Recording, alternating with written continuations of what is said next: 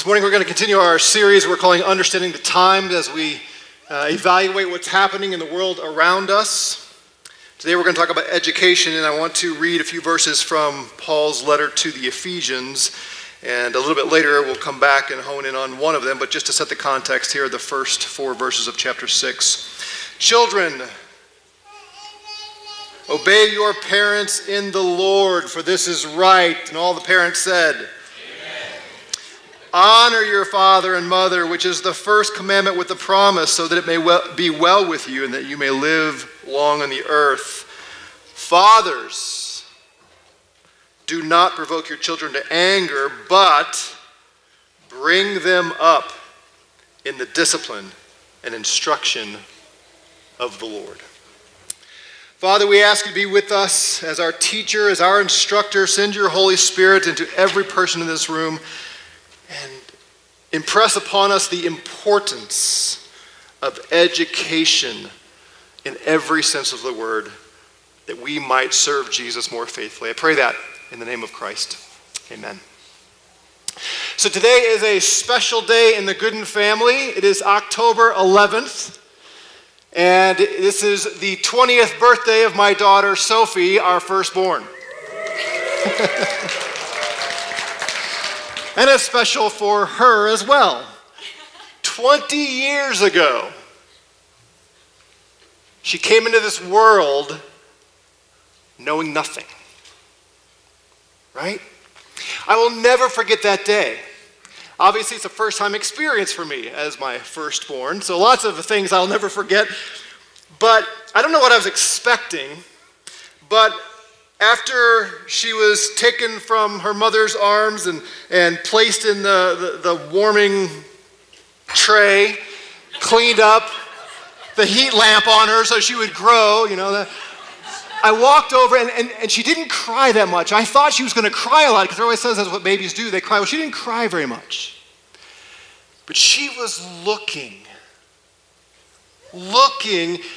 not just looking, but she was searching. I'm convinced that she was taking it all in. And I'll never forget that moment when I walked over toward her, and I got close enough because, I'd been taught that they can't see so well at that age. I got up close, and our eyes met for the first time, and I looked into my daughter's eyes, and I can't look at her now. And we connected, and I thought, she wants to know. She wants to learn. And she has proven that through her whole life. She's a student of life, student of the world. But she started out, like all of us, not knowing anything in that moment. She was a clean slate. Now, fortunately for her, she was born into a nation that puts a premium on education. And I mean that literally, the premium part. 2012, 2013, if you go to the Department of Education website, their estimates are that $1.15 trillion were spent in that school year on education.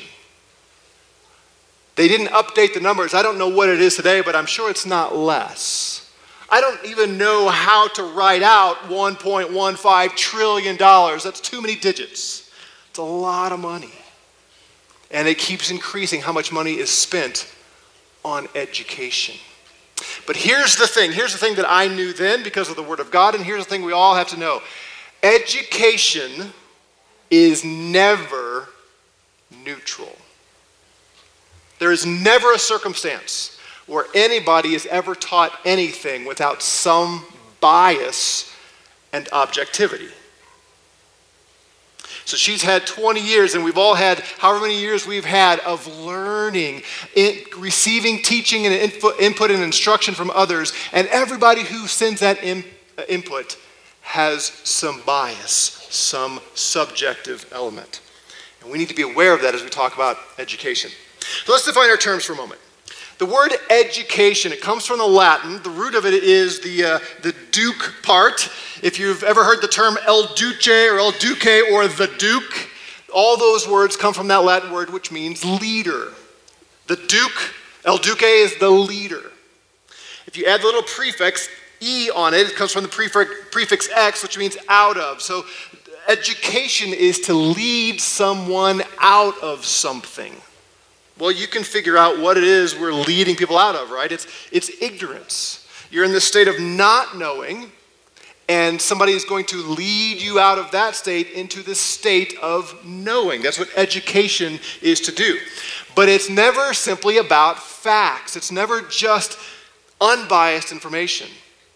If you look up in dictionary.com or any of the dictionaries, education, it always includes things like values, beliefs, practices, morals. Education is intended to take someone out of ignorance and into knowledge of information and understanding and wisdom.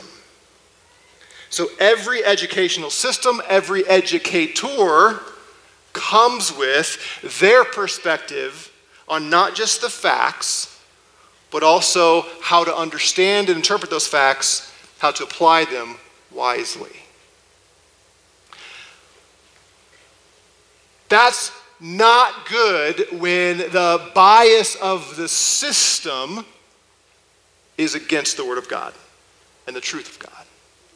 It's a problem. And we know this. Think about a biology teacher. If you are a Christian biology teacher and you're in a government school, a public school, you are going to come across some of the sections of what you are supposed to teach.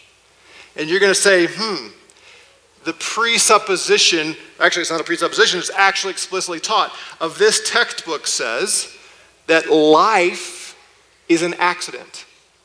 That life is the process of a mindless force, and we have evolved over millions of years. And your commitment to the Word of God and to the Lord Jesus Christ says, I can't teach my children, my students that.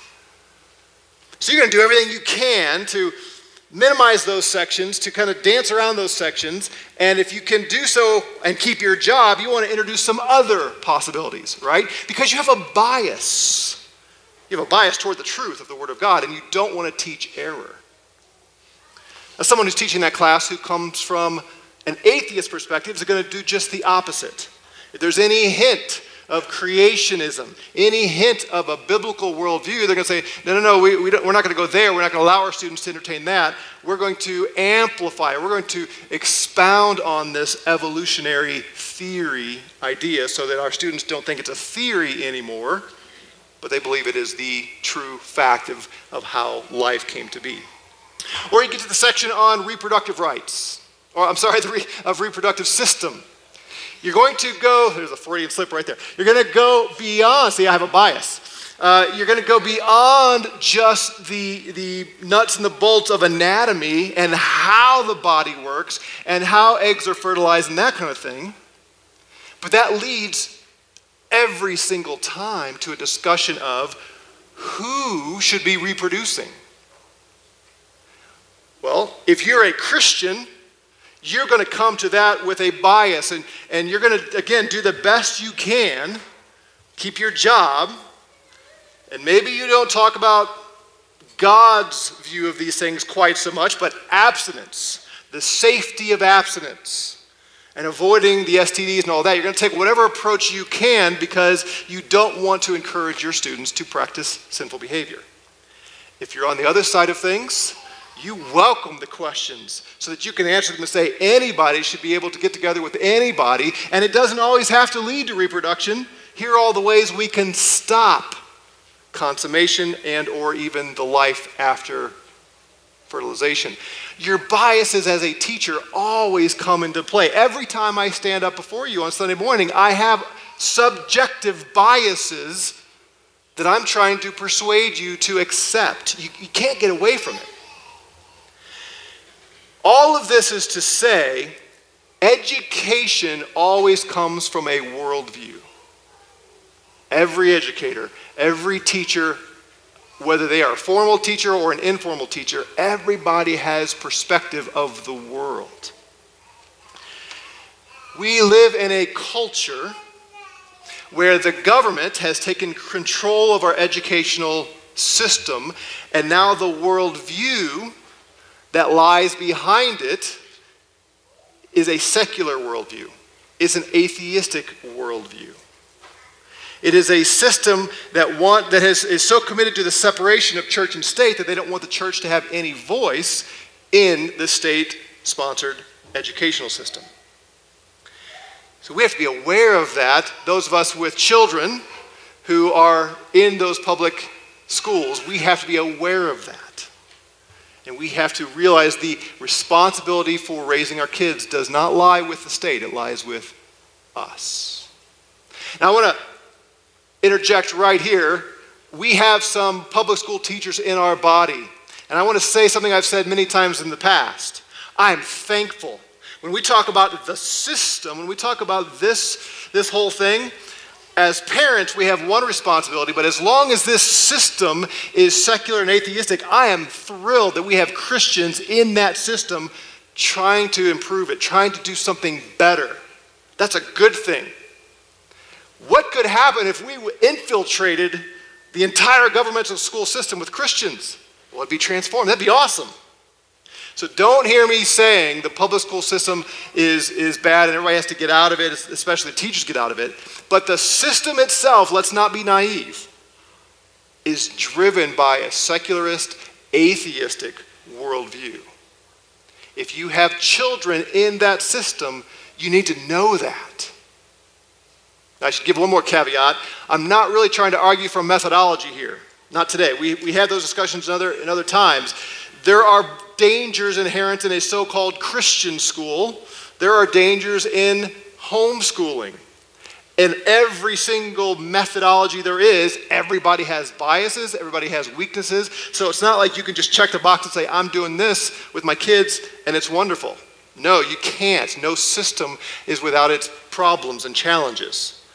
So don't think you have the right answer just because you chose this option. That's not what today is about. Today is about Paul's admonition here in verse 4 to fathers. And if you're a single mother, then you're the head of the home, then it's you.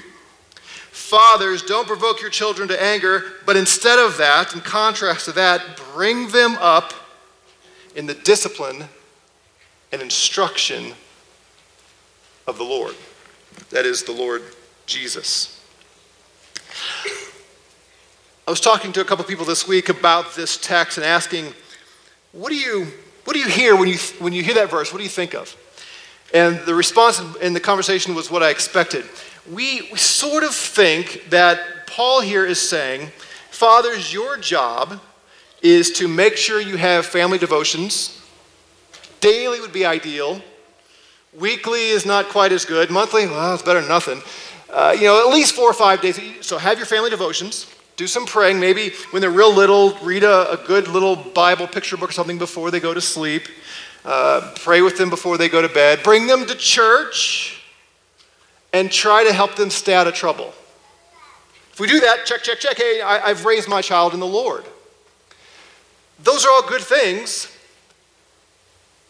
But let me ask you, has Jesus said, I am the Lord of bedtime and dinner and Sunday morning at 5210 Centennial, is that our address? At Centennial Boulevard from 10:10 to whenever Doug stops talking. I'm Lord of those times, but I'm not really Lord of the rest of the time. I'm the Lord of your devotions and your Bible study programs, and I'm the Lord of Sunday school and sermons, but as soon as you walk out those doors, you've left my lordship and gone into the world that's just chaotic and out of control and ruled by somebody else. Jesus said that? After the resurrection, did he say, all authority in your living room and bedroom and church buildings has been given to me? No, of course not. All authority in heaven and on earth, Jesus said, has been given by the Father to me. So the only worldview that is big enough to match Jesus' authority is that every single thing in the entire universe belongs to Jesus Christ. And he cares about it, and he reigns over it, and he rules over it, and he has a voice, he has something to say about it, and he says to you, you are to live in every arena, every institution, every moment of every day, you are to live to give me first place. Colossians 1. Some of you knew, like, oh, as soon as I hear that first place, I know where Doug's going with this. Colossians 1, Jesus is set up as the image of God. Paul says he's the image of God. All things were created for Jesus so that he would come to have first place. Does that include economics? That's not a rhetorical question. Does that include economics? Does that include entertainment? Does that include politics? Does that include recreation and hobbies? Is there anything you can think of that Jesus says, oh, I don't care about that? That's not part of my universe. It has been said that there's not a square inch in the entire universe that Jesus does not say, mine. I think that's really, really well put. Everything is to be brought under the lordship of Jesus. So when we're teaching, when we're studying about biology, it cannot, under any circumstance, be removed from the lordship of Jesus Christ.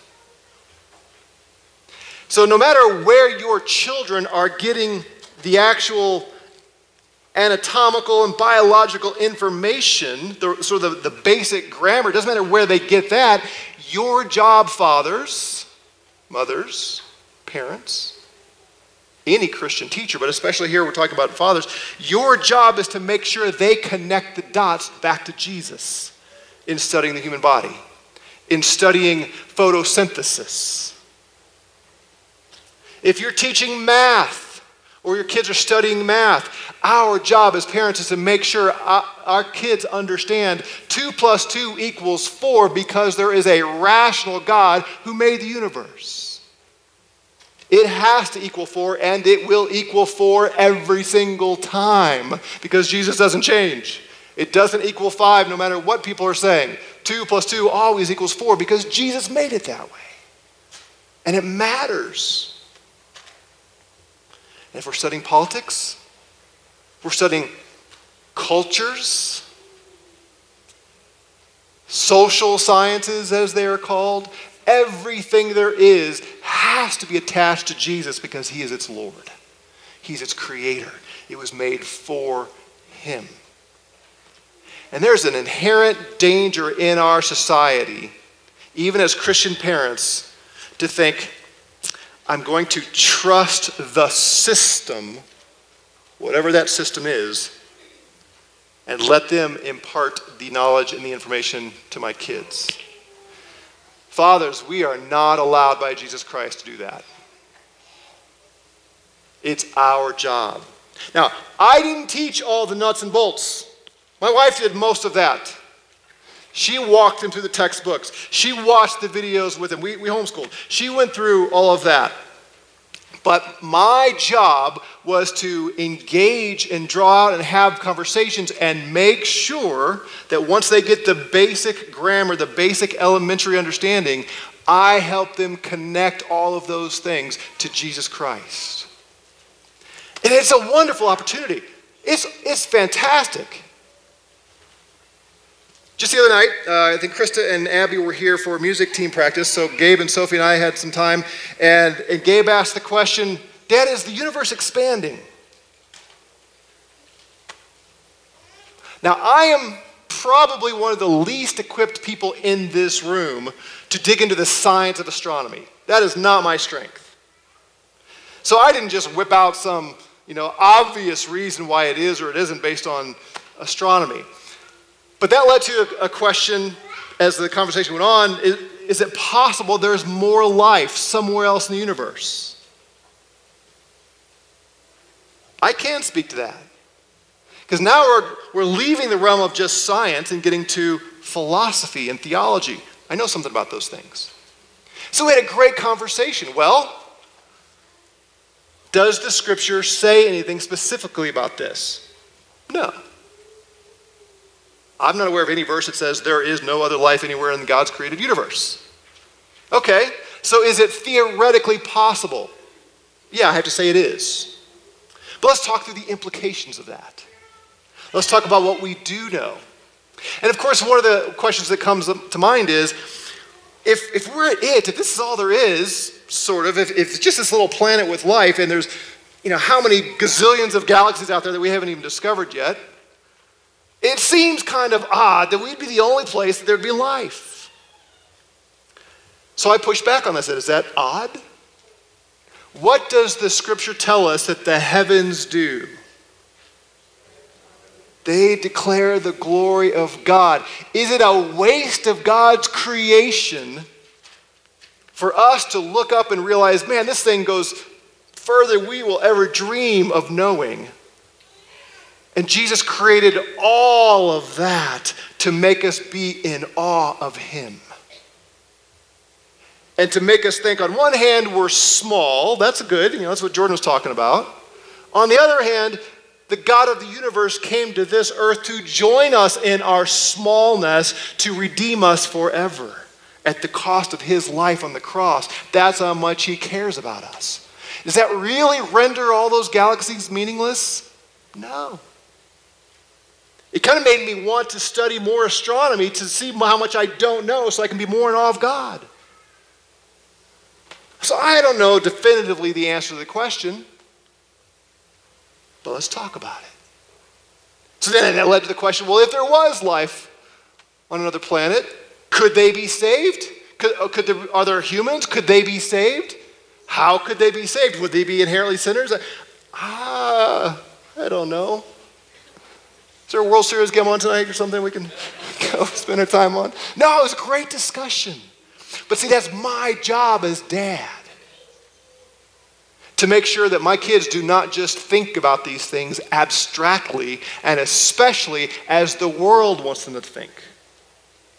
But we got to talk about how this fits into the worldview where Jesus is the center. That's true of movies we watch, books we read, news reports, everything in life. Jesus Christ is Lord of, and he says, fathers, you raise your children to see them all through my lens.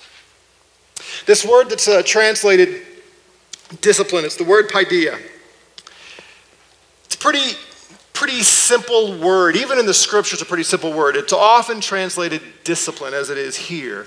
And we think of discipline almost as, spanking spoon or timeout. But discipline is very similar to another English word, disciple. And there's a reason for that.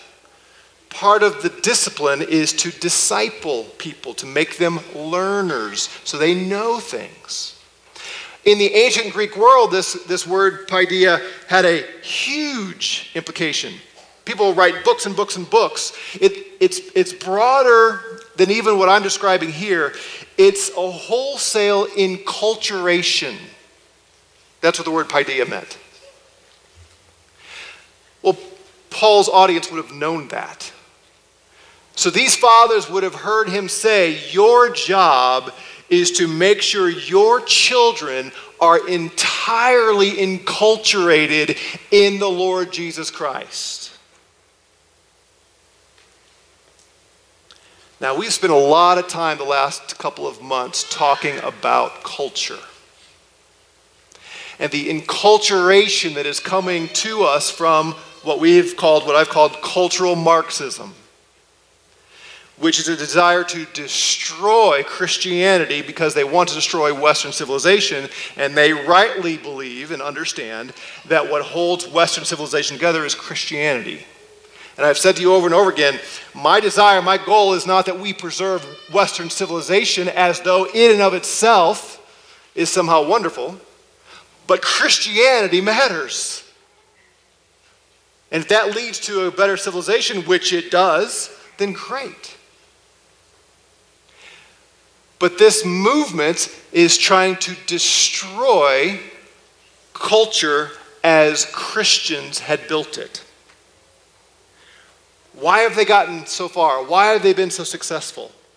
Well, at least one reason is fathers have failed to obey this command. We got to own that. Past generations have failed. Our generation has failed.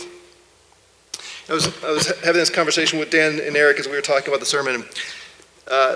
Many of you know my father passed away a couple years ago, and you have heard me over the years speak so highly of my dad. I often say he's the greatest man I've ever known. And if you ask me why, I can start rattling off the reasons why. But this is one area that he could have been better in. He trusted the school systems. He entrusted me to the school systems. Now he was born in 1922 in a little southern Missouri town. If you've ever seen Little House on the Prairie, I've seen it like in real life, in person. That's the town he grew up in. Some of my relatives didn't have indoor plumbing when I was a kid. I'm serious. My uncle was the horse whisperer. He'd bang two rocks together and the horses would come, and I've never seen anything like it. And education, he was not an educated man. And he wanted me to be educated, and the school system agreed to educate me, so he was happy for me to go to school. But what he didn't do was sit down with me on a regular basis to make sure what I was learning was connected to Jesus. Now, in God's grace, God did do that in other ways, and the example I saw in life and my dad's teaching and preaching and all of those things, by God's grace, I sort of got it. And by the time I got into college and woke up to what life was really going to be like, I started connecting the dots. But to this degree, he could have been a better father, to have made sure that I connected those dots in everything I was studying and everything I was being told back to Jesus. There are a lot of fathers who were like my dad in that, and their kids didn't always connect the dots. That's on us as fathers. We have to take responsibility for this. This has been the consistent testimony through the scripture. Think back to Deuteronomy chapter 6. Right there, God tells through Moses, the people of Israel, you dads, you're walking along the way, you're laying down, you're getting up, you're watching television, whatever you're doing, you teach them my law. And it wasn't just what we consider the big ones, but it was an all-life view. And then we have this in the New Testament. Think about the book of Proverbs, an entire book of the Bible that is a father writing to a son, putting down on parchment what he has said over his children's whole lifetimes, that he's repeated it. How many of those Proverbs say the same thing over and over and over again? Repetition is a good pedagogical technique. Solomon knew that, and he wrote it over and over again. He said it over and over again. And they're very practical. You know who did Solomon's children's sex ed? It wasn't the school system, it was Solomon. It's right there in Proverbs and Song of Songs. And economy and productivity and hard work and cleaning your room, it's all there in Proverbs. And observing how the world works and how to pick a wife. Fathers, I'm telling you, if you have single children and you don't talk to them about what to look for in a spouse, you're failing. This is part of education. It's important. Somebody else is going to tell them if you don't. And you're not allowed to delegate these responsibilities. All the way through the scripture, it is assumed, and not only assumed, it is said, fathers, parent, this is our job. Book of Proverbs, Solomon talks a lot about mom's teaching as well. My son, do not forsake your father's teaching or your mother's teaching. If the church can recover this, we can make a difference in this culture. There's a lot of Christian parents in this country. And let's look broader. How about across the world? If Christian parents would take God at his word, we can make a big difference in this world. All right, so that's raising kids. Let me spend a few minutes here as we wrap up, honing in on other segments. So obviously, you're probably understanding most of what I'm saying in that grammar school age, the junior high, what we used to call junior high, what do you call it now, middle school, and high school era. But think about what happens for the 15, 16-year-old through about 25. How much education occurs in those years? A lot. Maybe the basic facts are years behind that, but actually seeking understanding and wisdom, there's a ton of that happens in that age group from 15 to 25. And what is one of the key things that occurs for most people in that age group? College. And again, the system says, we want to take your children away from parents as soon as possible and train them on our schools. And then in those years of 18, 19, 20, 21, 22, send them to another system school where we can teach them more things like critical theory, intersectionality, Marxism, secularism, atheism. And we're going to charge you $10,000, $20,000, $30,000, $40,000, $100,000 to do it. You're going to pay us to teach that to your children. That's a lot. I just encourage you, if you have college age or going to have college age children, do not just default to sending them to college because that's what Americans do. Besides the debt crushing, they're getting an ideology that is contrary to God's word.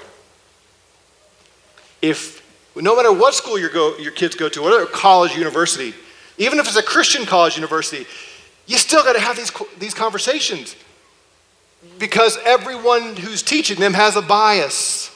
And some of that bias may be good and biblical, and some of that bias isn't. You can't just say, well, I trust the teachers all the time. That's your job, your responsibility as parents. All right, let's talk about all of us. Some of you are like, don't have kids, or it's way past that for me. We are all learning all the time. You are being educated all the time. People are trying to teach you and persuade you of things. You read books, you listen to podcasts, you watch YouTube videos, you read news articles. It's all over the place. People have an agenda in everything they're communicating to you. What is your responsibility for yourself? Make sure you bring everything under the lordship and the worldview of Jesus Christ. Remember back in the Philippians series earlier this summer, we pounded home from Philippians and Romans, think. We're to be thinkers. We're to make time to think. We are to focus on good thinking. God is renewing our minds so we will think well.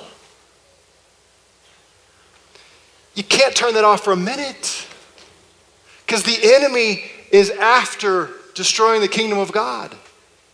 And he wants to slip in and make you think, I can finally shut off my mind and just veg out and escape in this entertainment or something. No, you can't. Everything is trying to educate you. This is hard work. Life is hard. Christian life is hard. Lord, I need you. Every hour I need you. Because I have voices coming at me from every which way, and my job is to step back and say, which of these voices is helping me serve and honor Jesus Christ and which is not? Or even in this book, there may be parts of this book that are really helpful and parts I have to discard and say, nope, that's not of Jesus. Because not everybody gets everything right? You are being educated. Do you know that? Do you understand that? Everybody trying to educate you. I try to educate you every time I talk. You should scrutinize what you hear from me. You should think about it. Is that what the Bible says? Is that true? Is that what Jesus wants for me? Because I'm a fallible person. I'm a fallen human being. I'm not going to get everything right. And all God's people said, amen. Right? I'm not going to get it right every time. It's your job to make sure you are educated with a Christian worldview. And that means you're thinking about Jesus. And him again, every aspect of life. I know it's overwhelming. How? Who's capable of these things? Well, that's why he's given us his word. That's why he's given us his Holy Spirit. That's why he's given us the church. We're to be edifying one another, encouraging one another, teaching one another in song, in preaching, in dialogue, stimulating one another to love and good deeds, all of these things. He will give us what we need. Our part is to make sure our eyes are open to what we're being taught. We're not the blank slates that Sophie was 20 years ago. We've learned a ton. We've all learned a ton. Some of it's right, some of it's wrong. We're all in the process. But I want to urge you, as fathers, mothers, and all of us are students, knowledge doesn't stop with the mere facts. It always leads to understanding and wisdom. And we have to be careful to bring it all under the lordship of Jesus Christ. I'm going to ask Dwight to come and pray for us.